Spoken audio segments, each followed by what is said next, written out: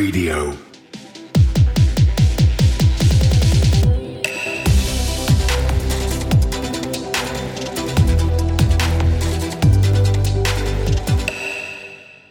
All right, what's going on, everybody? For Cryptocurrent, I'm Stephen Miller, and you're listening to The Aftershock, the show where we get you all the latest and greatest from the world of Web3 to keep you connected to the future of crypto. So today I'm joined, of course, by my co-host, Richard Carthon. Richard, how are you doing? Doing all right, Steve. We got AGME coming up this week, so pretty excited about that. So getting all the last minute preparations in order, but feeling good about it. So if y'all are coming in, looking forward to meeting you in person. And if not, we hope to catch you at the next one, but feeling pretty good about that. How are you doing this week? You know, man, I'm really excited about AGME. I think that it's going to be a really great conference. We've got a lot of great speakers lined up. And I'm really hopeful that people take the opportunity to network, because I think IRL events are still very underserved right now. The value of getting the chance to connect in person, as opposed to, over Twitter Spaces and over, Clubhouse, it's not the same. You want to think that it is, but it isn't. So I encourage everybody, if you can get out to AGME, that's of course, Austin's going to make it in downtown Austin on the 28th. Please do. We will be there and ready to rock and roll. As far as the markets are concerned, Rich, it's kind of more of the same, right? It's still more of a stagnating feeling, with the exception of a couple really big bullish sales. So I'm going to continue to keep an eye on those things and report back on it. But I would love to dive into this week's Aftershock with you. So let's go ahead and get right into it. The Aftershock. All right. So in the Web3 lightning round this week, we've got 5 stories for you that are crypto general. We will then get into last week in the metaverse. But at the top of the Web3 lightning round this week, we have Freeway Token, a staking platform that has been lauded for its 43% returns, officially halting withdrawals, citing market volatility. So I guess, Rich, the answer is even the decentralized protocols are not immune to market volatility and halting withdrawal, because this is a technically DeFi solution, as opposed to some of these centralized finance solutions like Celsius and BlockFi and all these other big exchanges. So what is the read here? Is it that DeFi is really not what it was all cracked up to be, or how are you reading it?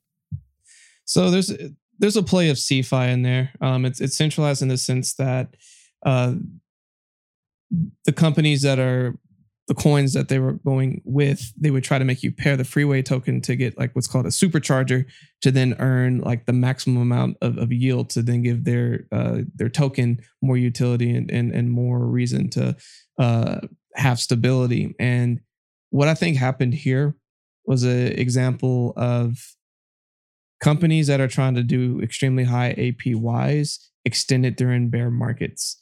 It just isn't as feasible. Because a lot of what happens, and what happened with Celsius, is when you have this money that comes into the platform, what they then do is take that money and they try to go and invest it into other opportunities. Now, if what they went and invested in and they underperform, and then they get to a point where their books, or they owe more money than what they actually have on their books, then that's when they halt for market instability, in market volatility, to try to lock all that up, because they know that if they have to potentially file for bankruptcy, they need to keep some cash on the books. And it's just so sad and unfortunate to see this. There's a lot of people that I know are in this. I once upon a time tried Freeway, was able to get my money on, was able to get my money off. Then all the stuff happened with Celsius, and I got my money off of everything that was centralized, just in case something like this happened. And unfortunately, there's a lot of people who have their money still locked up on Freeway that I know in some of the Telegram crypto communities that I'm in.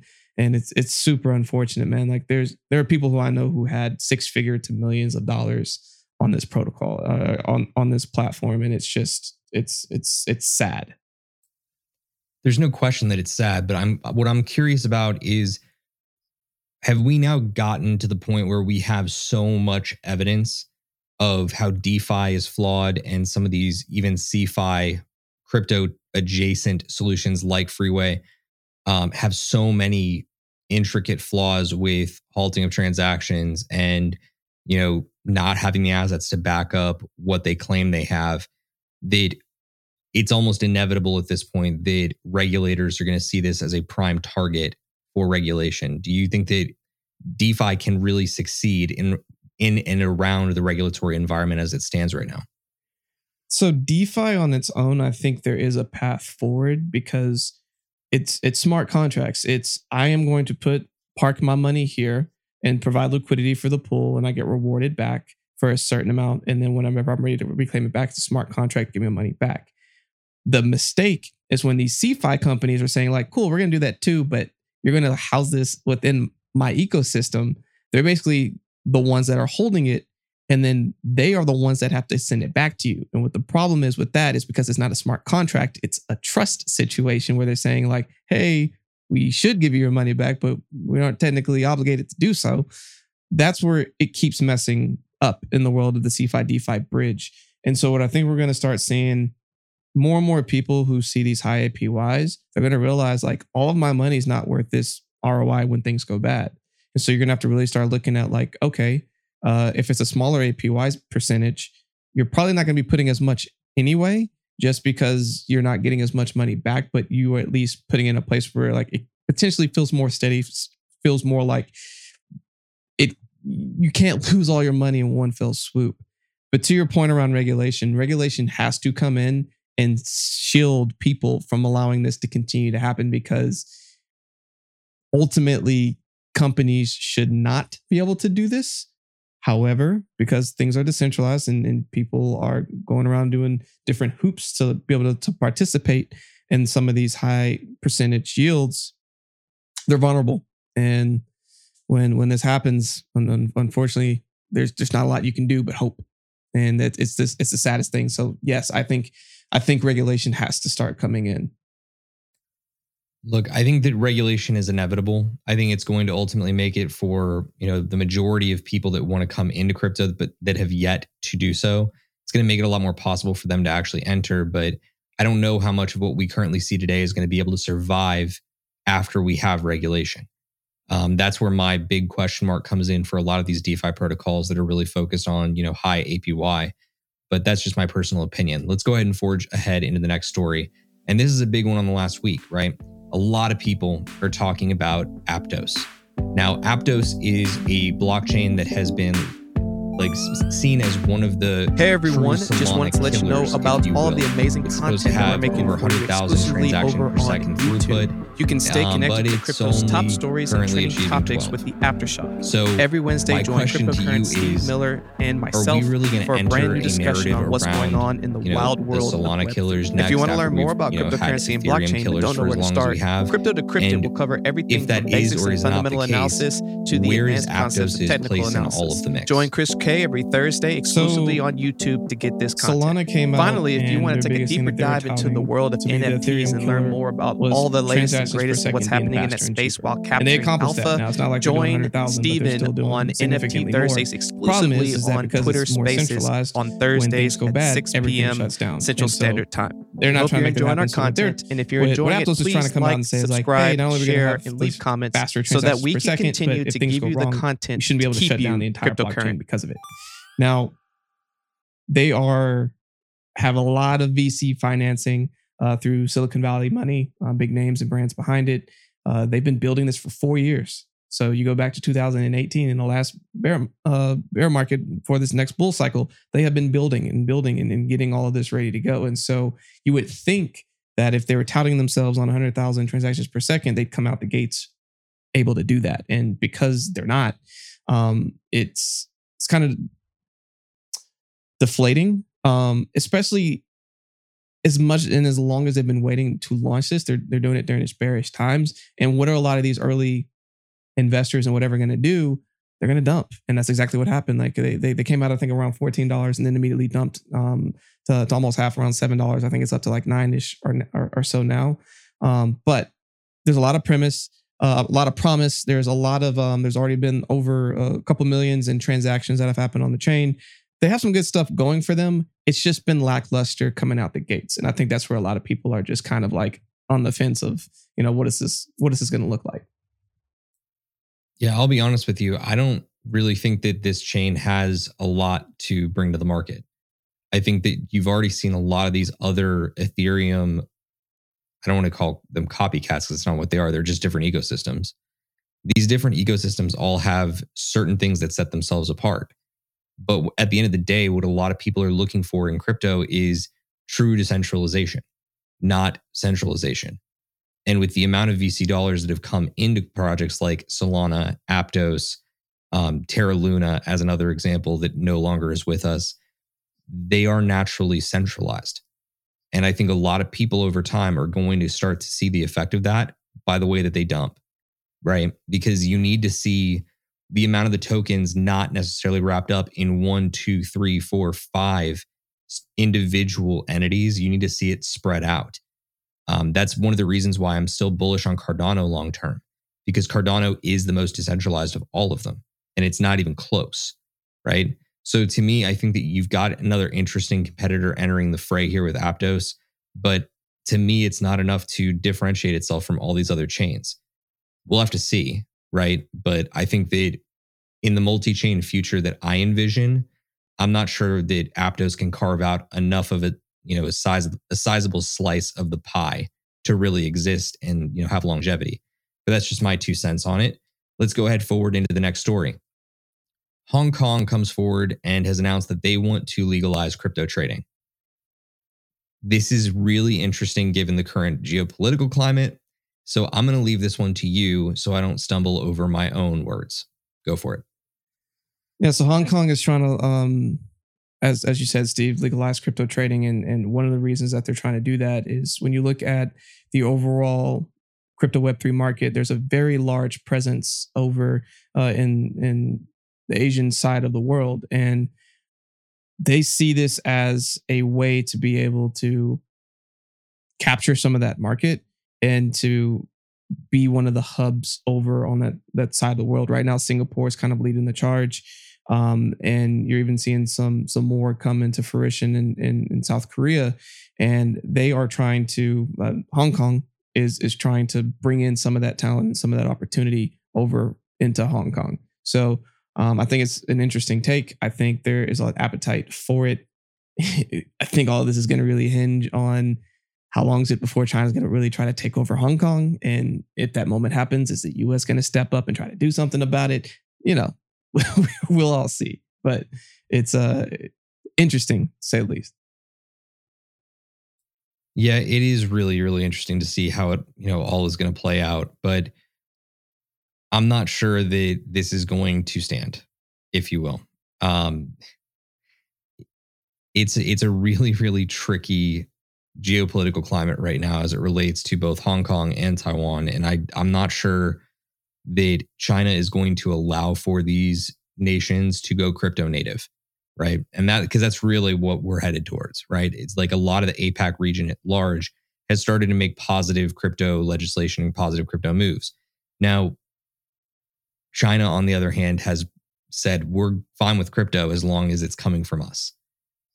That's dangerous, at least in my opinion. I don't plan on traveling to China anytime soon. So let's go ahead and move forward into our 4th of 5 stories this week. This one is one that I'm personally pretty amped up about. I think there's a lot of promise as it relates to Twitter's Blue Sky protocol. For those that are not aware, Twitter's decentralized social protocol, Blue Sky, just announced its formal platform across the last week. And within 48 hours, their beta rollout has gotten 30,000 signups. And that's really impressive because it's not something that they're advertising very, very widely. It's just like people that have been tracking it have caught wind of it. This has the potential to be big for interoperability within the social future of the internet. And at the same time, it allows you to take custody over your own identity online. There are some opponents of Blue Sky saying that it can't possibly be decentralized if it's being developed by Twitter. And I think that that's just baloney, right? Because when you look at how all these protocols are developed, they all have to be developed, right? It's not like all of these just little individuals across the globe are going to group up to build out a protocol that seamlessly. It has not happened like that. I think Bitcoin is one of the only examples. Ethereum is another really fine example. But if you look at stuff since those two, it's always been you have a founding business that builds out that protocol initially, and then eventually it decentralizes from there. So, Richard, given the rapidness of signups for the beta of Blue Sky, where do you see it going? Do you think this is something that's going to catch on a lot quicker than other social competitors in the decentralized Web3 future, like a Lens protocol, or is Lens already one step ahead? I think it's interesting because you have something that was initiated by Jack Dorsey, old CEO of Twitter. Twitter's now about to be owned by Elon Musk, and who knows how that's going to go. So by having this in place, it's almost like being a step ahead of like looking at what that next level of decentralized socialization looks like. So that kind of gives me pause to thinking that they could put in some sort of backdoor within the protocol. I think it's going to be really hard.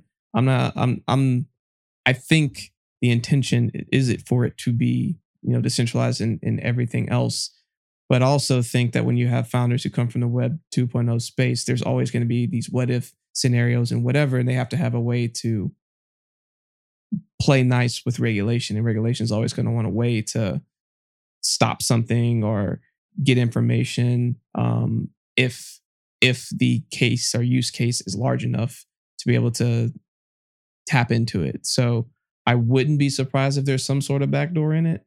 But all in all the same, I think this is huge news that 30,000 people already signed up in the first 48 hours. It shows an eagerness to try out some of these new Web3 social platforms.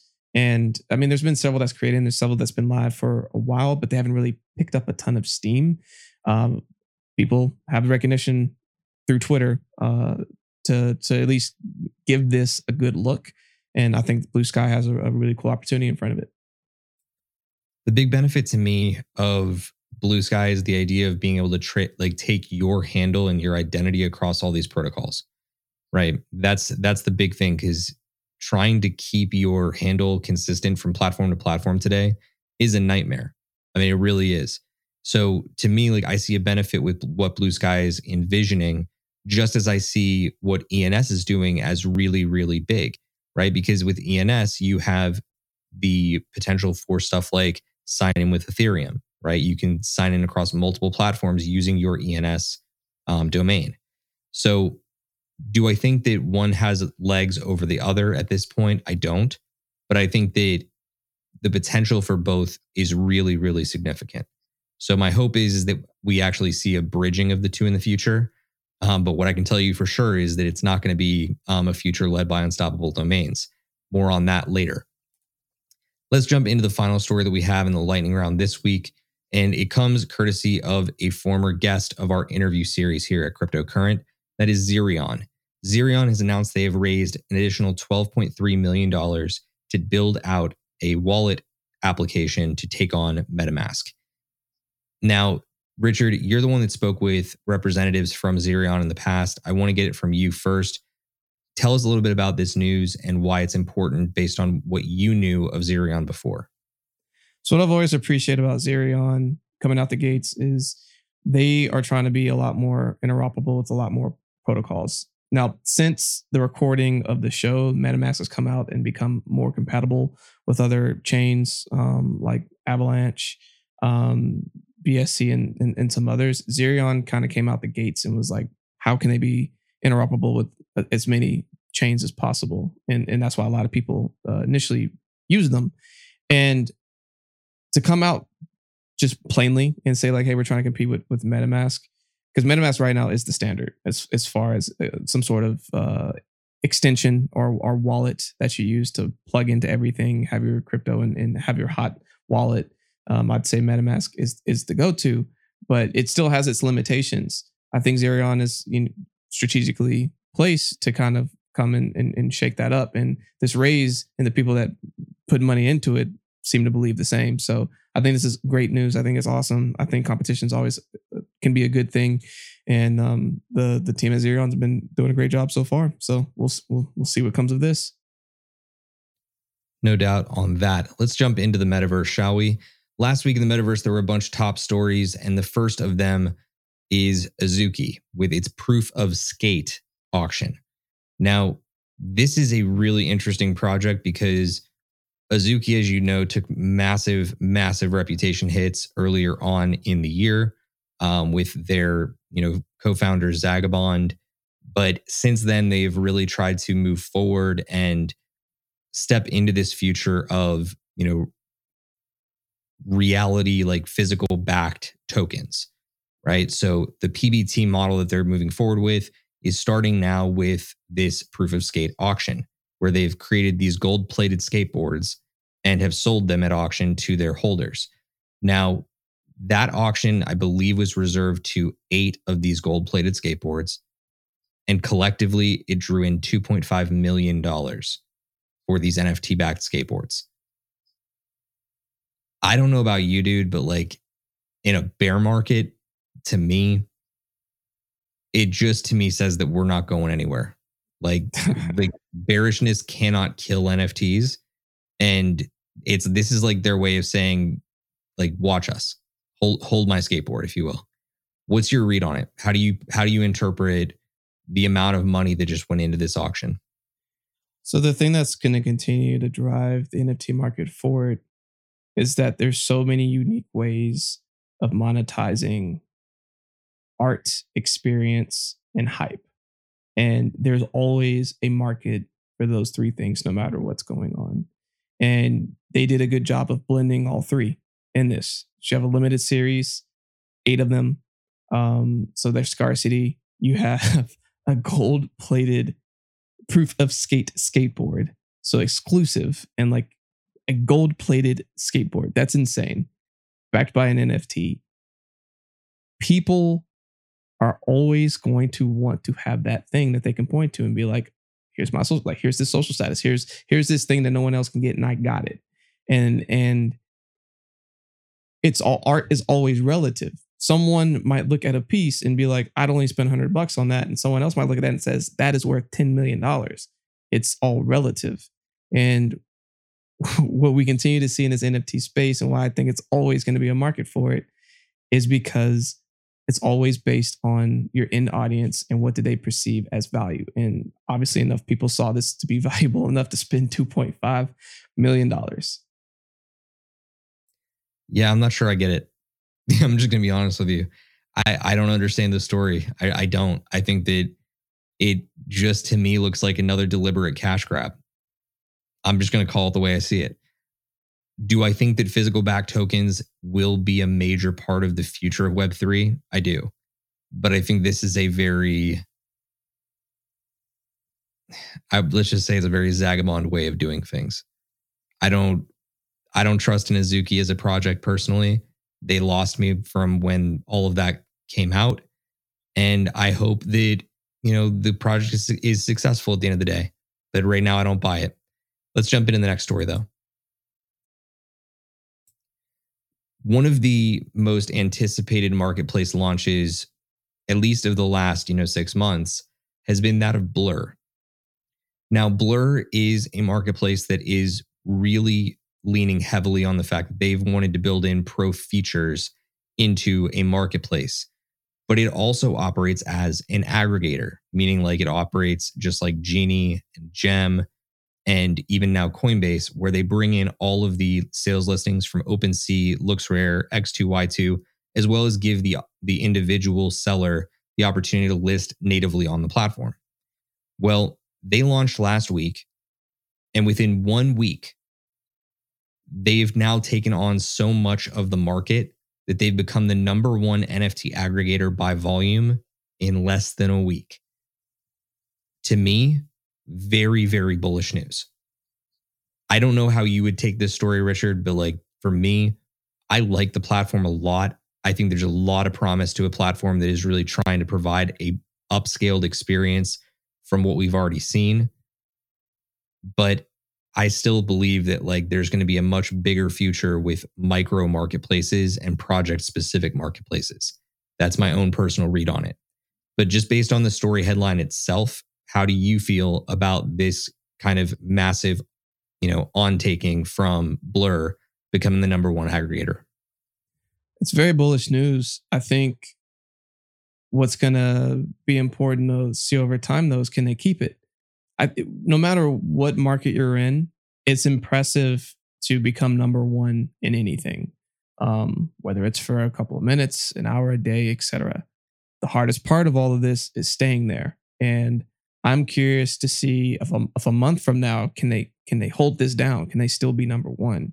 And if that's the case, man, like good luck to the competition out there, because you have all these people building in this space, trying to be the NFT marketplace that's unique for XYZ, blah, blah, blah, blah, blah. They're all trying to compete for this special like position, right? Because by having this and have people come through your platform, they get some of that money every time that transactions are going through, and like those add up. Whether the market's going up or down, they're cashing in. And so, again, this is impressive. Can they stay there? Do you think they have what it takes to stay there? I think that they do, because I think that a lot of look, this goes back to what we've talked about like a number of different times, right? It's the idea of competition. This marketplace, when I say the marketplace, I mean all of NFTs, really has been clamoring for a better marketplace solution than OpenSea. And I think that at this stage of the game, LooksRare is not that solution. I think X2, Y2 for a lot of people is kind of the solution. But they're only saying kind of because the fees are lower. Depending on what Blur's fees end up being at the end of the day is going to determine whether or not they keep that market share, in my opinion. I would love to see Blur overtake all of them in volume, because I do believe that it has a much more capable platform and a lot more pro features that can make you a smarter NFT trader. That's their big differentiating factor. So for me, I like it a lot. I think that if you're not yet aware of Blur, you should go check it out. They are doing a token drop. You should go and check that out as well. It's based on your past NFT transaction history. Again, you never know what these things turn into at the end of the day. So it's worth going and checking out. The token claim is 100% free. I think it's one gas transaction. And it's worth just taking the time to go get those tokens, because if Blur blows up by the time we get to the next bull market, that's a pretty nice stack to have for sure. Our next story comes from a company called Roofstock. Now, Roofstock is a really interesting platform. They're trying to leave the native Web 2 world and enter into Web 3 by kind of becoming the Zillow of Web 3. And they've just closed some serious funding to back that up. So let's talk about the headline first. Roofstock sold its first home tied to an NFT in the United States. This happened last week. The home that they sold for $175,000 in South Carolina, and it was in fact financed. What I found really unique about this is that they used Teller Protocol to enable financing with what is called the USDC Homes Lending Pool. So it's a really specific line of equity that you can go and tap into to finance your home without having so many intermediaries to play with. Now, where we go from here is starting to realize the fact that while it's just the beginning and this is the first NFT transaction of a home, and it is a soup to nuts foundational play that is completely legal, it works within the existing real estate markets and the way that you need to resolve these things to get title, there is a very bright future here. I didn't think we were going to see this happen nearly as soon as we have. And the proof in the pudding is that Roofstock, just before this, closed a $240 million round, netting them a $1.9 billion valuation. Richard, they've only done one home. They've sold one home and they're already considered a unicorn. That's crazy.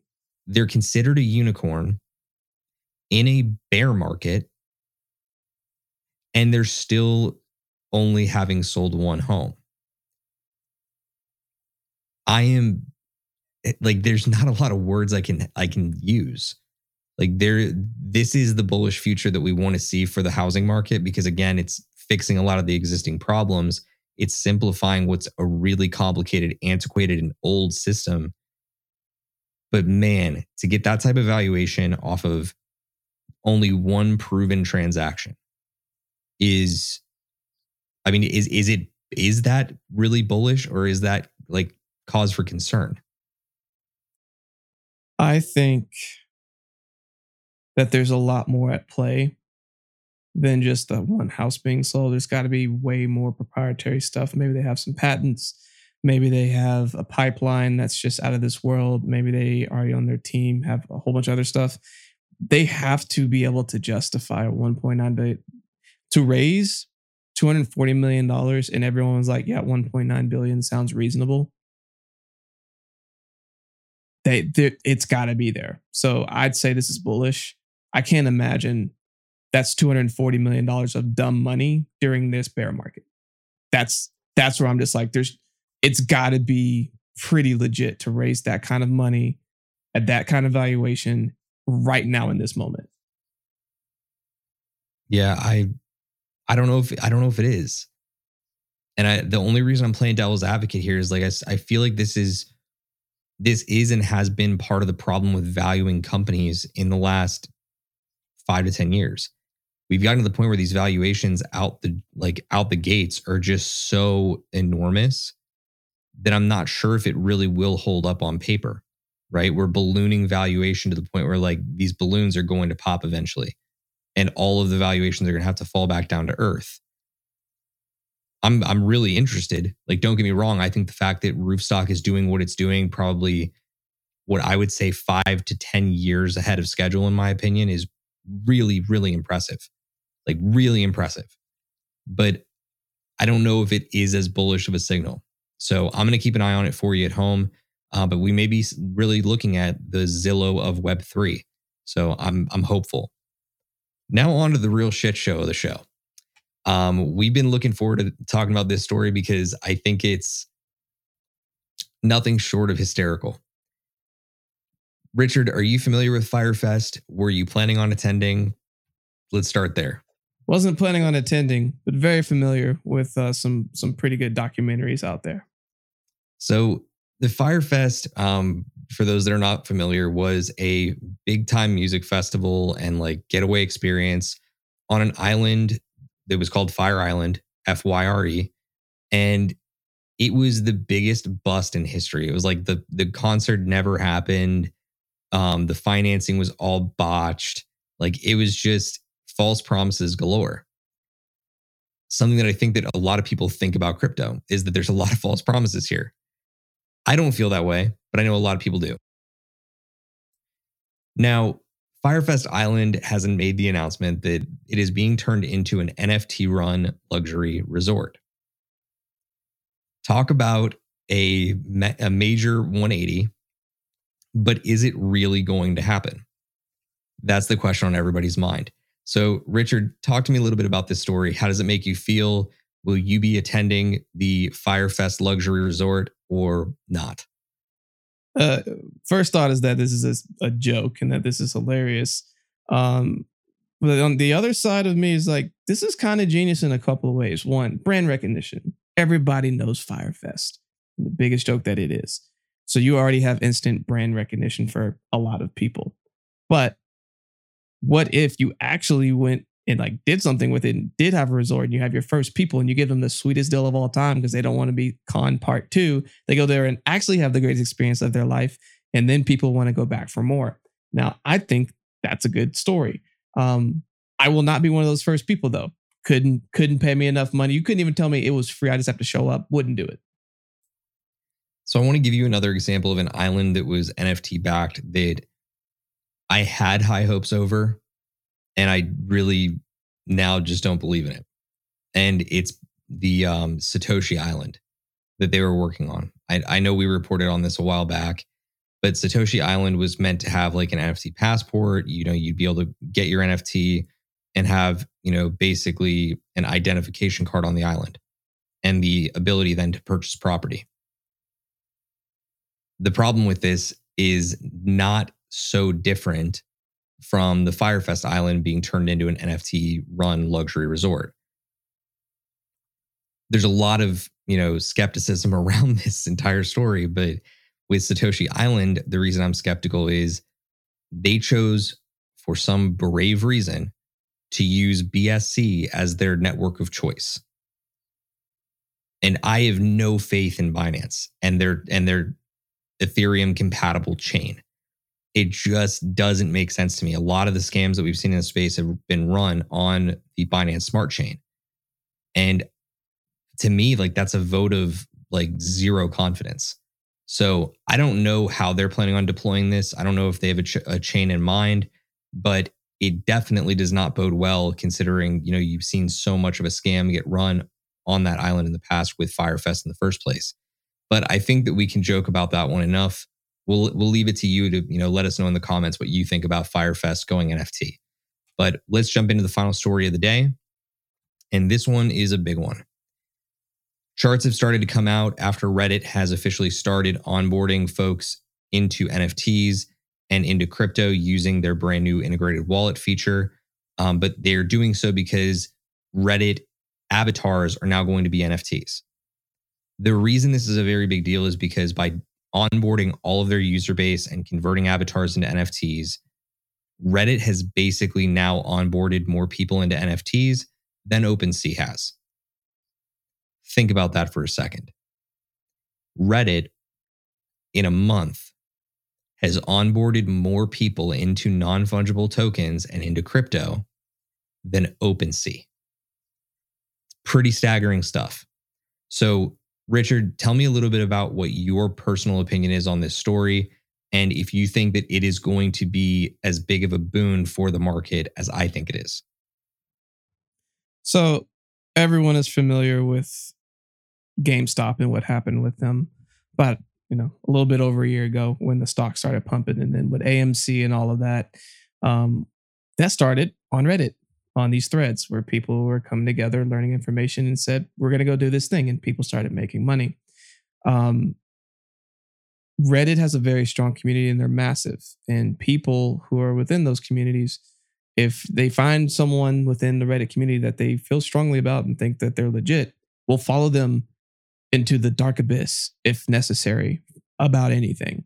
Not to say that NFTs and crypto are the dark abyss, but my point is that if someone says, hey, here's a really good opportunity, look into this, you will have an absorbent amount of people that will absolutely degen in, not think twice about it, and get into said community for the opportunity. And we obviously here at Cryptocurrent think that NFTs are a really awesome and legitimate opportunity in a lot of different ways. There's always going to be some scams, but to bring in that massive amount of people in that such short amount of time, it shows the power of when we talk about what does mass adoption look like? How do we start bridging these gaps from Web 2.0 to Web 3.0? We need these 2.5s. I think Reddit is a solid 2.5 type of application that is trying to help bridge a lot of these gaps in education pieces and hand holding step by step. Here's how you get your NFT, etc. And people like having that community to help them get from point A to point Z and have someone along the way. And so we're going to need more of that to keep getting more and more masses into the space. The piece for me that makes the story a little bit more interesting is that I don't think that everybody uses Reddit. I think a lot of the world finds the Reddit interface not terribly user intuitive. It's kind of just a big message board, right? That's the constant gripe.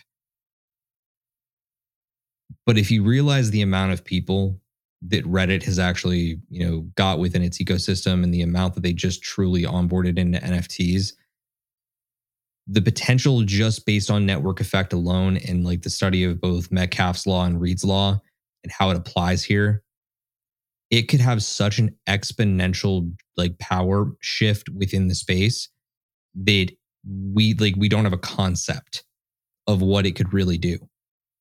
I mean, truly, like this could be one of those things where we see NFT adoption go from, 0 to 100 in 2.5 flat.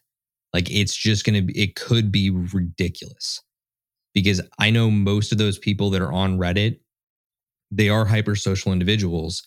They like being ahead of the curve and typically they don't shut up about it. Right? Yeah. I know that you at least know one person I'm talking about, Rich, because there are people that followed the Wall Street Bets movement that you were referring to when it came down to GameStop, that because of all the hype that it drove and all of the human interest it drove across the globe, they constantly told people. They were constantly telling people, you need to get in this, you need to get in this. They were some of the most fervent supporters. And they ended up onboarding tons of people to Reddit alone, not just Wall Street Bets, but to Reddit alone in that process. So if this does catch fire the way that it really does seem like it's going to, we could be seeing not just millions onboarded into NFT avatars, but we could see tens and maybe even hundreds of millions onboarded into NFTs, avatars, and just crypto at large in Web3 in, maybe less than a year. It could be really, really incredible if we see this thing play out the way that I think it might. But that's going to hinge largely on whatever else comes from the current financial markets and the geopolitical climate, right? There's way too much at play to make that type of assumption. But that is going to do it for this week's episode. So, Richard, I want to toss it to you. There's a lot of great stories that we covered this week. What is on your mind as we exit this episode of The Aftershock? What's on my mind more than anything is what's going to happen after 2 weeks. So at the time of this recording, we're 2 weeks out from the US midterm elections. And right now, there's a lot of macro events that have basically been shelved and put on pause until that moment occurs. Then after that moment occurs, basically all the bad things that need to start happening will probably start happening so that companies, businesses, countries can start planning for 2023 and what does projections and all that kind of stuff look like. And they don't want to bombard everyone in the last month of the year, December. They're going to do that probably halfway through November. So what's on my mind is, what do we do in that interim? There's probably going to be some fundamentals and some things that happen that we might see a quick rebound up and some price movement up. But I don't know that it's going to be a lasting movement. I think it might be like a short-term reversal. But that's what's on my mind right now. And of course, AGME. What about you? There's a lot of uncertainty.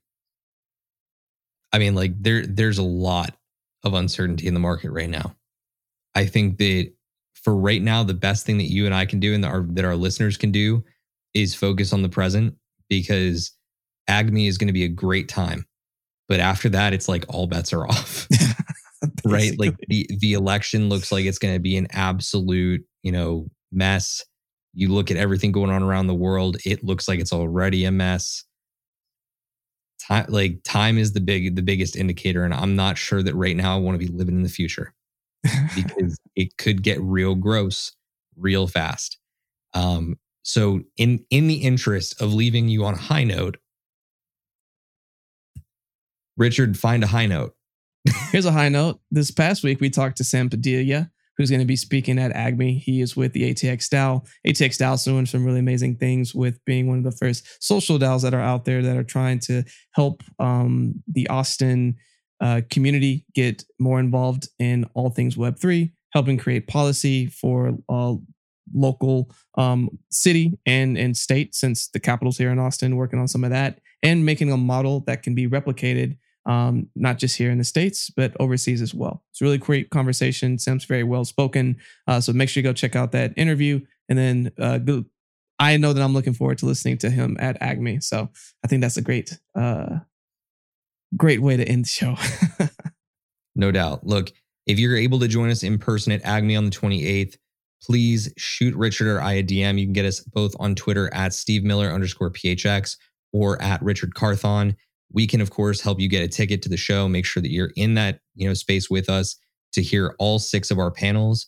We have everything from NFTs to DeFi to smarter trading to interoperability, DAOs, and the metaverse, and even smarter trading, if I haven't already said it. I think I did. But the point is that all of this content is being brought to you for free. It's going to be fantastic. We're going to be recording all of it. So if you aren't able to join us in person, you'll be able to look forward to hearing that here at Cryptocurrent in the very near future. We have a lot of exciting content ahead. We are not going to be slowing down. We've got a lot to cover in the future, and we hope that you will join us for it. If you like this episode, please do me a favor, hit that like button on the way out, leave us a comment or write a review for us over on your favorite podcast platform of choice.